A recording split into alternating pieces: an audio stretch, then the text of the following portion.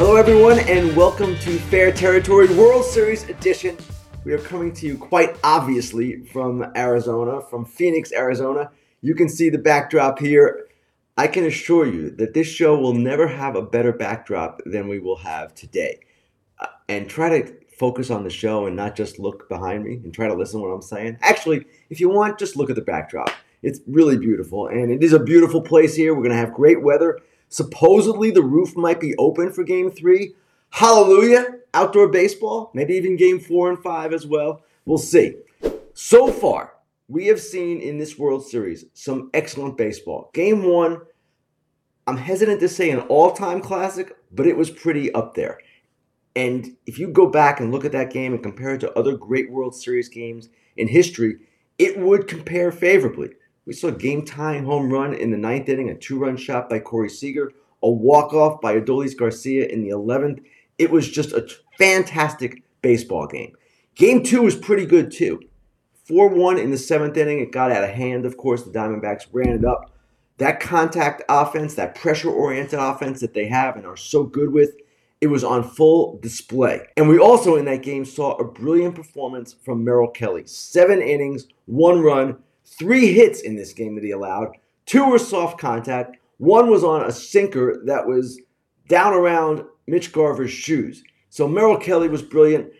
The problem now, as we go forward in the World Series, is that I don't think it's going to be quite as pretty as the first 2 games were. Not that they were necessarily pretty and beautifully played, though at times they were. But the high quality that we saw in those 2 games, from a pitching standpoint, it might be a situation where we're about to go a little south, a little sideways. Game 3, Monday night, that will be Max Scherzer, who has pitched only 6 2/3 innings in his 2 starts this postseason. Remember, he's coming off that injury that he had in September. It's quite shocking that he's pitching at all, but he is pitching. He just hasn't built up yet. Now, will he be better tonight than he was previously? I would expect that. He's getting better each start, progressing, but it's not the old Max Scherzer. I don't think anyone should expect that. And for the Diamondbacks, their rookie, who has been brilliant in the postseason so far, especially in Game 7 of the NLCS, Brandon Pfaadt. This is a kid with great stuff. This is a kid like Scherzer who is not going to pitch, or at least is not expected to pitch, deep into this game. We're probably talking about 18 hitters plus or minus 4 hitters. That's how Diamondbacks manager Torey Lovullo described it yesterday. So I'm expecting a bullpen-type game tonight, or at least heavy use of relievers. And I'm also expecting that in Game 4, which is probably going to be a bullpen game for both teams regardless. So what am I saying? I'm saying we could see a lot of runs over the next couple of days. And it would not surprise me at all to see this thing kind of get a little hairy. It could be exciting with the offenses coming into play because we have a historically good offense in the Rangers from a power standpoint and a historically good offense from the Diamondbacks from a running standpoint, right? These 2 teams play it a little bit differently. Historically good might be an overstatement, I'll admit that, but these are 2 very good but very different offensive type teams. And yes, I'm also expecting that we're going to go at least 6 and probably 7. Why do I say that? I have a difficult time believing that one of these teams is that much better than the other to win the next 3. These 2 teams are too close, and I just can't see over the next 3 nights how one is going to just run the table here and prevail each night because we have a closely competitive series here. We have pitching that cannot be entirely trusted to be dominant. I guess I could see a scenario where the Diamondbacks steal one tonight with Pfaadt, then maybe they survive the bullpen game tomorrow, and then you get to Game 5. You've got the Game 1 starters of Eovaldi and Gallen, but Gallen hasn't been that great this postseason. So, again, entertainment is in store here, and we've already seen a lot of entertainment if you think about it. Adolis Garcia in Game 1, it was incredible what he did. On base 5 times, leaping catch at the wall, stolen base, and of course the walk-off homer. 22 postseason RBIs. That's a single postseason record. I know we have expanded postseason. Yeah, he has more opportunities, but he has 22 RBIs this postseason, and no one has done that before under this format or any other. You can see the all-time leaders right there. Garcia with 22, David Freese with 21, Corey Seager 20, followed by Ortiz, Sandy Alomar, and Scott Spezio, each with 19. Remarkable performance so far by Garcia. He has become, as I wrote recently, one of the true superstars of the game. And he is continuing to emerge as this clutch, cool, entertaining type player. Counsell Marte, 18-game hitting streak in the postseason. That has never been done before. And he's 18 and counting going into tonight. All 18 games he's played in the postseason in his career, he has gotten a base hit in. And I know it took him until the 8th inning in Game 2, but he got it done. And it's a record, and it's something that, if you look at historically how many guys have struggled in the postseason, how many big-time players have struggled, it's pretty rare to see one this consistent over this period of time. Counsell Marte, I don't know that he's a superstar, but he is an all-star type player, a really good player, and he's done some big things. So I am excited to see what is going to happen over the next 3 days, especially. We definitely have 3 games remaining. And it's interesting tonight as well. The Diamondbacks behind fought. What are they going to do? Well, they've got 3 left-handers in their bullpen. We've seen all of them so far. Kyle Nelson, Joe Mantiply, and Andrew Saalfrank. There is that pocket in the Rangers' order. It's a small pocket. Corey Seager at the number 2 spot, Evan Carter at the number 3 spot, both left-handed. That is the pocket the Diamondbacks are going to be concerned about. And we might see these lefties come into play there. And we're going to see another pitcher from the Diamondbacks, Ryan Nelson, their long guy, or a former starter, or actually a current starter that they're using in relief. He is going to come into play in these next couple of games as well. So from the big picture, we've got a good World Series. We've got a competitive World Series. And I went through this last week. You might be a Yankee fan. You might be a Red Sox fan, a Dodger fan, an Astro fan, whatever the case might be. A Met fan, a Padre fan. And you might be disappointed your team's not here. I get it. But if you're a baseball fan, and I'll say this again because it's worth repeating. If you're a baseball fan, I would expect that you like watching the Diamondbacks in particular play. They play, I don't know that it's an old school style. It's sort of a new rule style, right? With the stolen bases, with the bunting that they're doing, with the running. It's an adaptation to the sport as it's being played today. And they adapted more quickly and perhaps better than most other teams. They had the players to do it.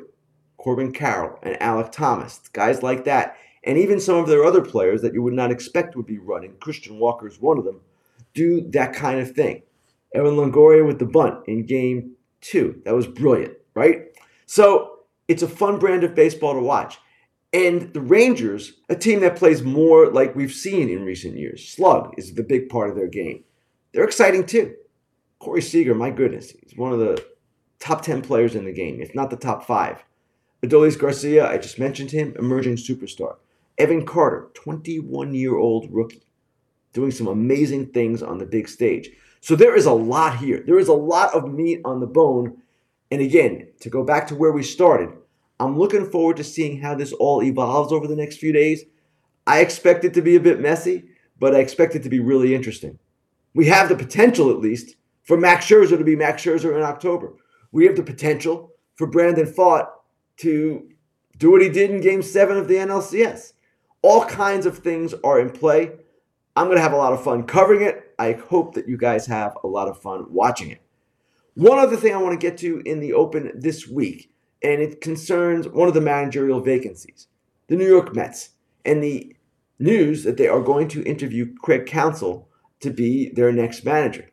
This is the most interesting dynamic going right now with all the openings that we have, right? Counsell is the manager most in demand. His contract is up actually this week. The Mets have permission to interview him. They're going to interview him. And the question becomes, actually there are 2 questions here. One, does Craig Counsell want to manage the New York Mets?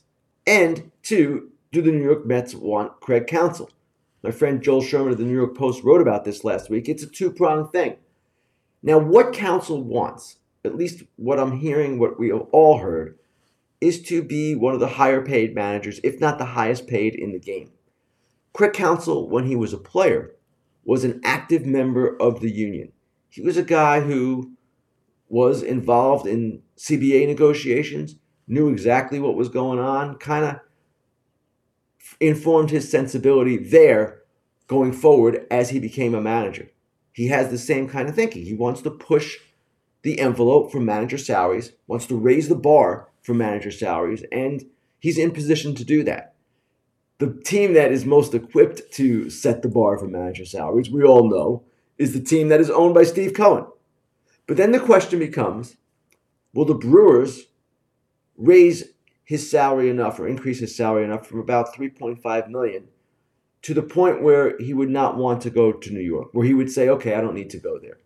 And with the Mets, who are being run by David Stearns, admittedly Craig Counsell's former boss in Milwaukee, would they be willing to turn it over to Craig Counsell, hire him as their manager? Maybe David Stearns, as new president of baseball operations, wants a younger type manager that he would have more control over.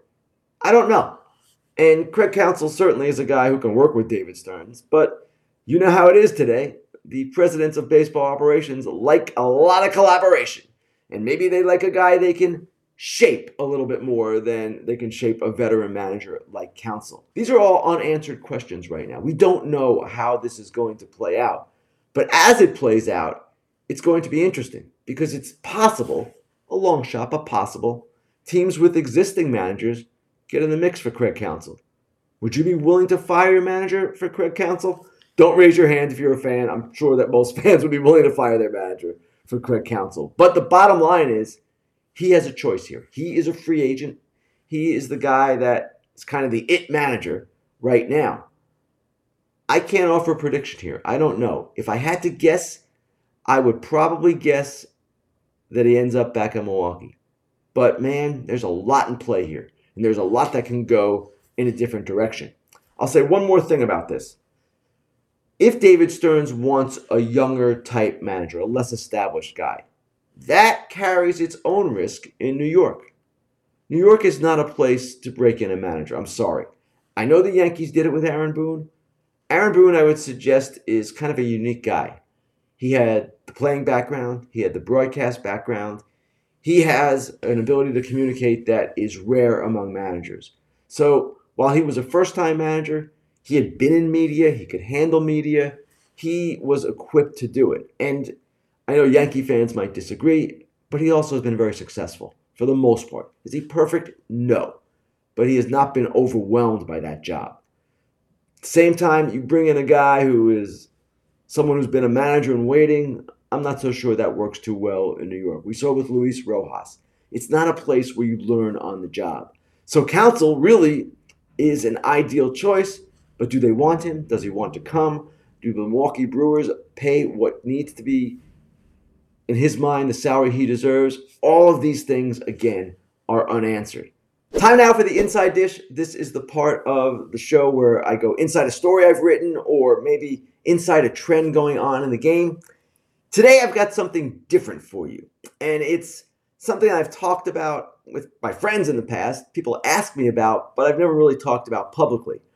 Don't worry, it's not a great secret or anything like that. But I'm going to take you through what it's like to cover a World Series game from my perspective as someone who works for two outlets, The Athletic, where I write, and Fox Sports, where I do dugout reporting all season long and during the postseason. It's two jobs, and yes, it comes into play here where both are going on at the same time. Now, I'm not going to give you this overview because I'm trying to tell you how great I am, because of how much I want to show you how hard I work. You're going to get a gist of that, not the greatness part, but maybe the working part. But I just kind of want to explain how this all gets done, how the sausage is made, so to speak. So generally, each day is different. In the case of today, as we get ready for Game 3, I'm coming off an off day where I attended the workouts for each team, got some stuff ready for the game. But the day begins with me typing up notes for the broadcast, and I'll usually prepare about 15 to 20 topics. Now, obviously, I'm not on the air 15 to 20 times during a game. That would not be realistic. But I want these things ready. I want them at my disposal. And our play-by-play guy, Joe Davis, will occasionally draw from them in what he is saying during the game. So he might refer to something that I've given him or that Tom Verducci has given him and use that on the air as just part of his natural flow. That's part of what I do, giving information to the play-by-play man. And everything I'm about to tell you, Tom Verducci does exactly the same thing. He writes for SI.com after every game. He prepares as a dugout reporter just as I do. So we're doing essentially the same kind of thing. So I prepare those notes, type them up, send them in. We print them out for each announcer. And then I get to the game. Usually this year, we have been leaving for the park 5 hours before the game. And the reason for that is our meetings with the managers. And yes, the broadcasters meet separately with each manager before each game. Those meetings have been taking place earlier than usual. The managers, in this case Bruce Bochy and Torey Lovello, want to get the meetings out of the way. They have other media responsibilities. They have a lot going on. Oh, and yet they're preparing for the game as well. So we start with those meetings. And during that time, we also get access to the players in the clubhouse for about 15 minutes with each team.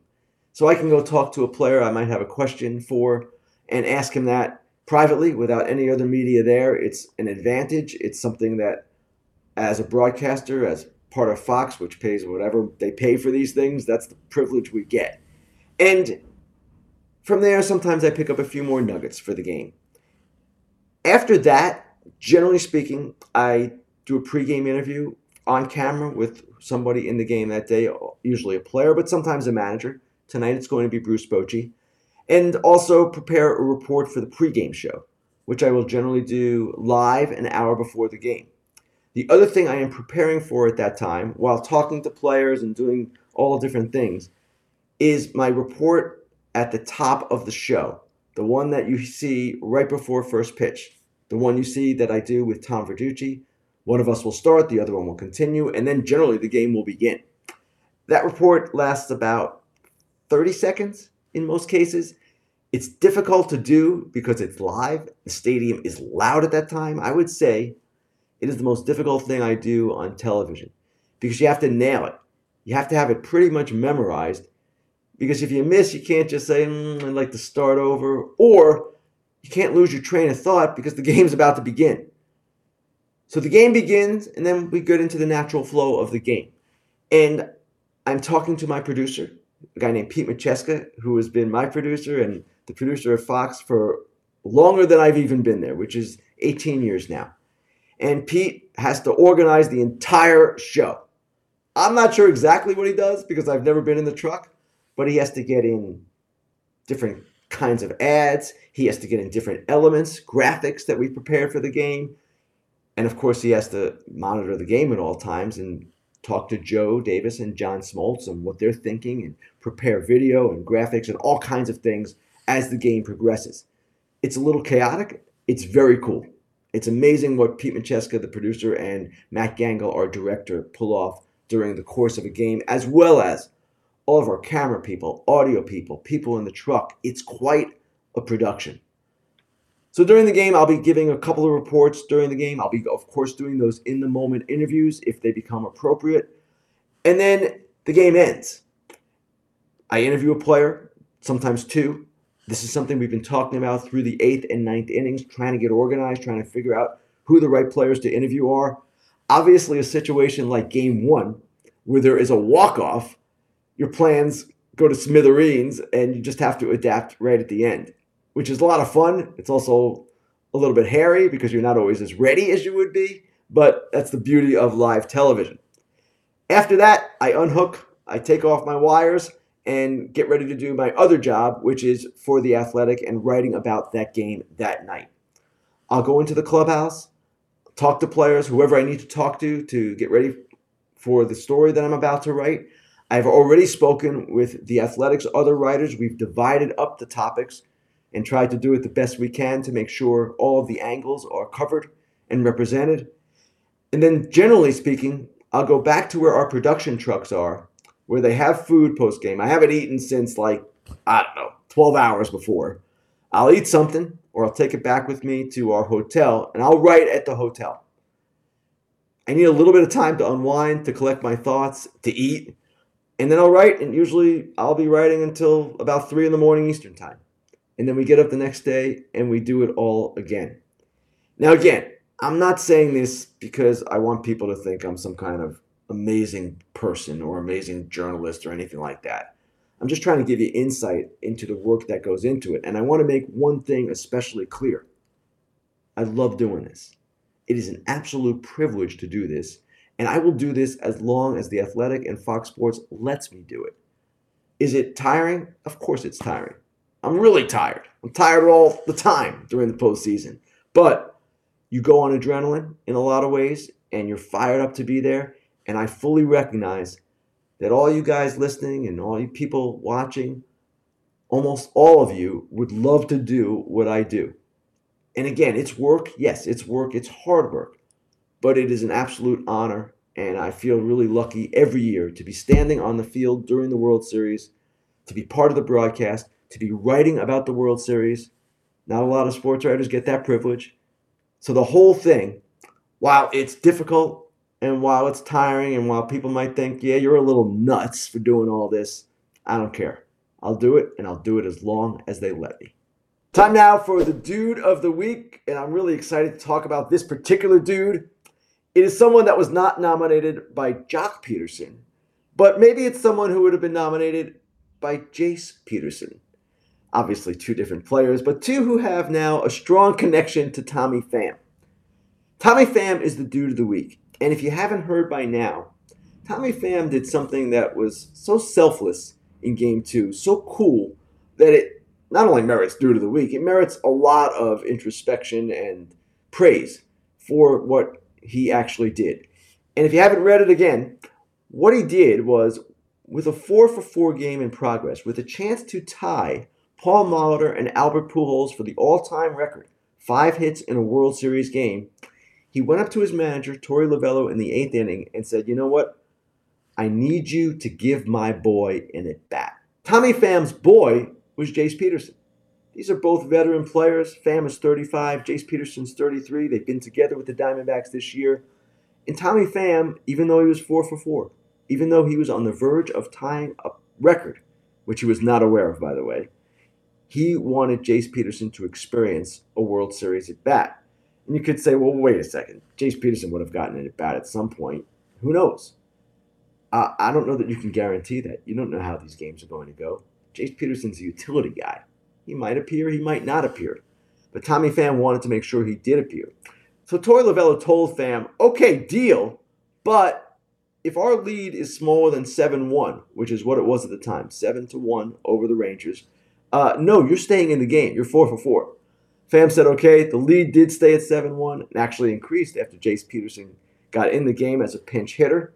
And it ends, of course, with a 9-1 Diamondbacks victory. Tommy Pham, I wrote a story about him with Will Salmon of The Athletic about a month ago, actually more than a month ago at this point. He is not the guy you think he is, not the guy who slapped Jock Peterson and will be forever more known as that guy. He is one of the game's hardest workers. I would say he is one of the game's most serious players. And you can see from this interlude, he's also a guy who cares an awful lot about his teammates. What was interesting about this in talking to both players yesterday is that Jace Peterson said it's not that unusual to have something like this happen. He referred back to 2018 when he was teammates with Adam Jones with the Orioles. And Jace Peterson was closing in on an incentive for plate appearances. So say he needed $250 to cash a $50,000 incentive. I'm not saying that's what it was.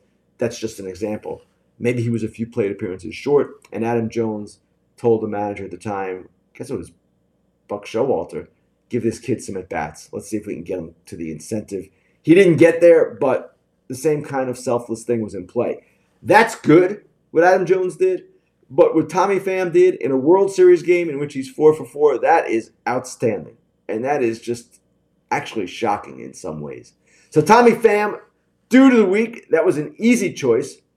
Dork of the Week, I can't believe I'm saying this, because in baseball, every week people do stupid things. But there is no Dork of the Week this week. I don't have anybody that I really want to nominate or throw out there as Dork of the Week. Everyone has been on fairly good behavior. I would even include the commissioner of baseball in that. I would even include the umpires. All the people who are the usual suspects. We haven't had any ownership missteps. We haven't had anything really go wrong. So let's hope that we can repeat this next week and have no dork of the week, although I would strongly suspect that some candidate will emerge. Give your playoff game face your best look with our new sponsor, Shady Rays. And Shady Rays is an independent sunglass company that has a world-class product just as good as all of the expensive sunglasses that are out there. They have durable frames, extremely clear optics for outdoor adventures, and what really separates Shady Rays is the best protection plan in the industry. If you lose or break your pair, even on day one, Shady Rays will send you a brand new pair with no questions asked. And if you don't love your Shady Rays, doubtful, you can exchange them for a new pair or return them for free within 30 days. So you can buy and wear your Shady Rays knowing that the company has your back. Shady Rays are giving out right now the best deal that they have this season. It's 50% off 2+ pairs of polarized sunglasses. So use the code FOUL, F-O-U-L, for 50% off. And try for yourself. The shades rated 5 stars by over 250,000 people. Time now for Grilling Ken. This is the part of the show where I answer your questions. And let's start this week with one that I am pretty sure is coming from the city of Toronto or somewhere close by because it comes from a Blue Jays fan. The question is, what are the Jays going to do in the offseason? It comes from Rocky A. And Rocky A is curious, like a lot of people, about what the Jays have in store. First order of business is their free agents. And they have a number of free agents on the offensive side in particular. I'm talking about Kevin Kiermaier and Brandon Belt and Whit Merrifield and, of course, the third baseman, Matt Chapman, who will be one of the more coveted position players on the open market. They also have Hyunjin Ryu, whose contract is up. He is a free agent. And Chad Green, who has kind of a funky option, and he ultimately could be a free agent as well, and probably a reliever in demand. So what I expect the Jays to do is try to replace some of those offensive pieces. That's going to be priority one. And it's going to be difficult because those are some pretty valuable guys. Merrifield, quite valuable. Matt Chapman, of course, extremely valuable in many ways, at the defensive side especially. I also expect them to explore extensions with Vlad Jr. and Bo Bichette, but in Vlad Jr.'s case, I'm not sure they know what they're getting at this point, or what they have, I should put it that way. He had an off year, let's face it, and I'm sure they want to see him play a little bit better before they get into serious extension talk. Bo Bichette, different story. He's been fairly consistent. Those guys are going to be tough to sign. As you get closer to free agency, it only gets more difficult. But the Jays, their first priority will be putting a 2024 team together that will perform better, ultimately in the clutch in the postseason, than the 2023 one did. Next question, let's see what we have here. It comes from Zachary Goldstein, who asks, what team is the most likely one to acquire Juan Soto? Well, we've already heard some talk about the Yankees, and clearly they should have interest. But let's talk about Juan Soto a little bit and who he is at this stage of his career. He is 1 year away from free agency. Premier offensive player, no question about that. Defense and base running, not totally what you would want, but an elite offensive guy. He's going to make probably an arbitration about $30 million this year. So that, in theory, should depress the price, should make the Padres less demanding in what they get back for Juan Soto than what they gave for him when they acquired him with 2+ years of control remaining. It's not the same kind of trade. You're taking on all that money and you're getting far less control. So who can do this kind of trade? Which teams can make this kind of deal? It would have to be a team most likely with money to spend and a team that believes it can extend Juan Soto. Good luck with that. Scott Boras is his agent. He wants to go to free agency. He's going to want to set a standard with Juan Soto. Most teams can take on a single salary of $30 million, even the Tampa Bay Rays, a team like that, for 1 year. The question is, would such a team be willing to give up the prospects necessary to get Soto? Maybe the Rays would.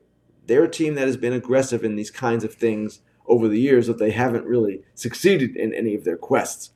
But the more likely scenario is that it's a team with money and prospects. A team like the Yankees, the Cubs, the Red Sox. I would throw the Giants in that category, though I don't know that they would be willing to do that kind of deal. Farhan Zaidi as president of baseball operations, I don't know that it's his thing. The Yankees, perfect fit. Soto, the left-handed bat they need, a star going forward if they choose to re-sign him. It makes all the sense in the world, and they have young players to trade. Cubs the same. I don't know that they would be as aggressive as the Yankees.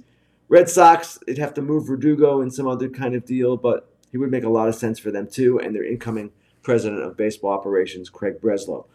I could create other scenarios as well, but those teams would be among the ones that I would expect would be involved with Juan Soto. Finally, last question comes from Lindsay Day, and Lindsay wants to know, what makes Ohtani a championship player when his salary will eat too much of a team's payroll to make them competitive? These are two different questions. Lindsay, Shohei Ohtani, I would expect most of us would agree, is a championship caliber player. Now, he won't be a pitcher next year, but he's one of the top 5 hitters in the game. I would think you'd want him on your team. The question you raised, though, is an interesting one.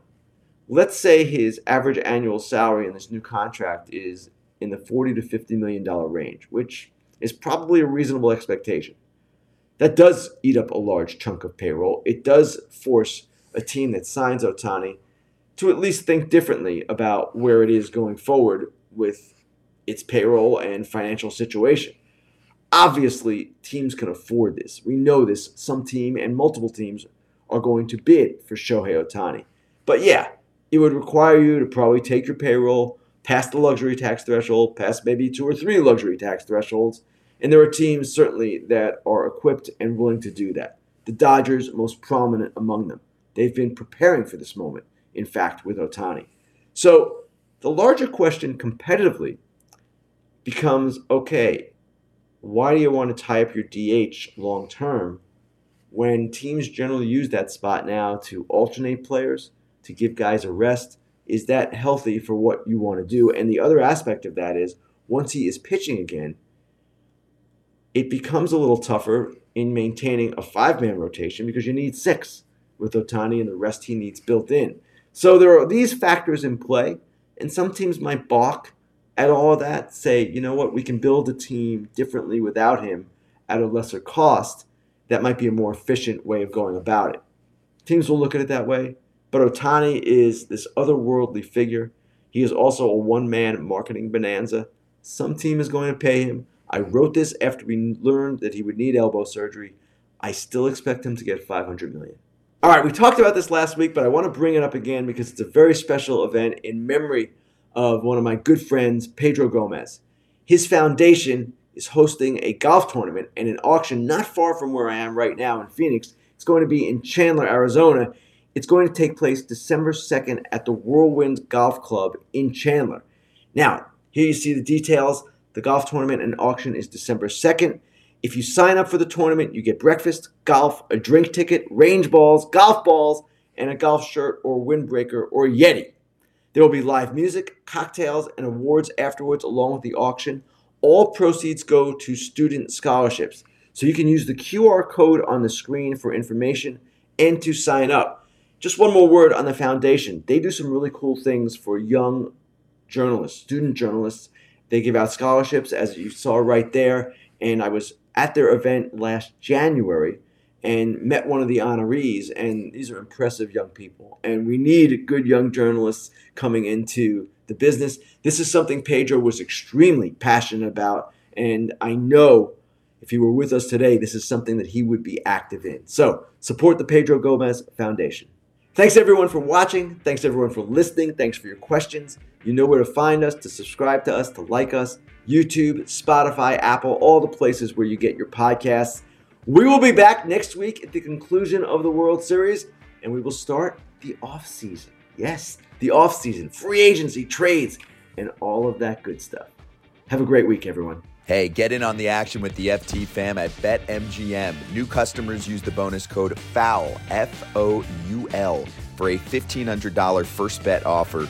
Download the BetMGM Sportsbook app on iOS or Android or visit BetMGM.com. Sign up and deposit at least $10 into your BetMGM Sportsbook account. Place your first wager and receive up to $1,500 back in bonus bets if the bet loses. If that bet does lose, your bonus bets will be available once your initial wager is settled. Gambling problem or concern? Call 1-800-GAMBLER.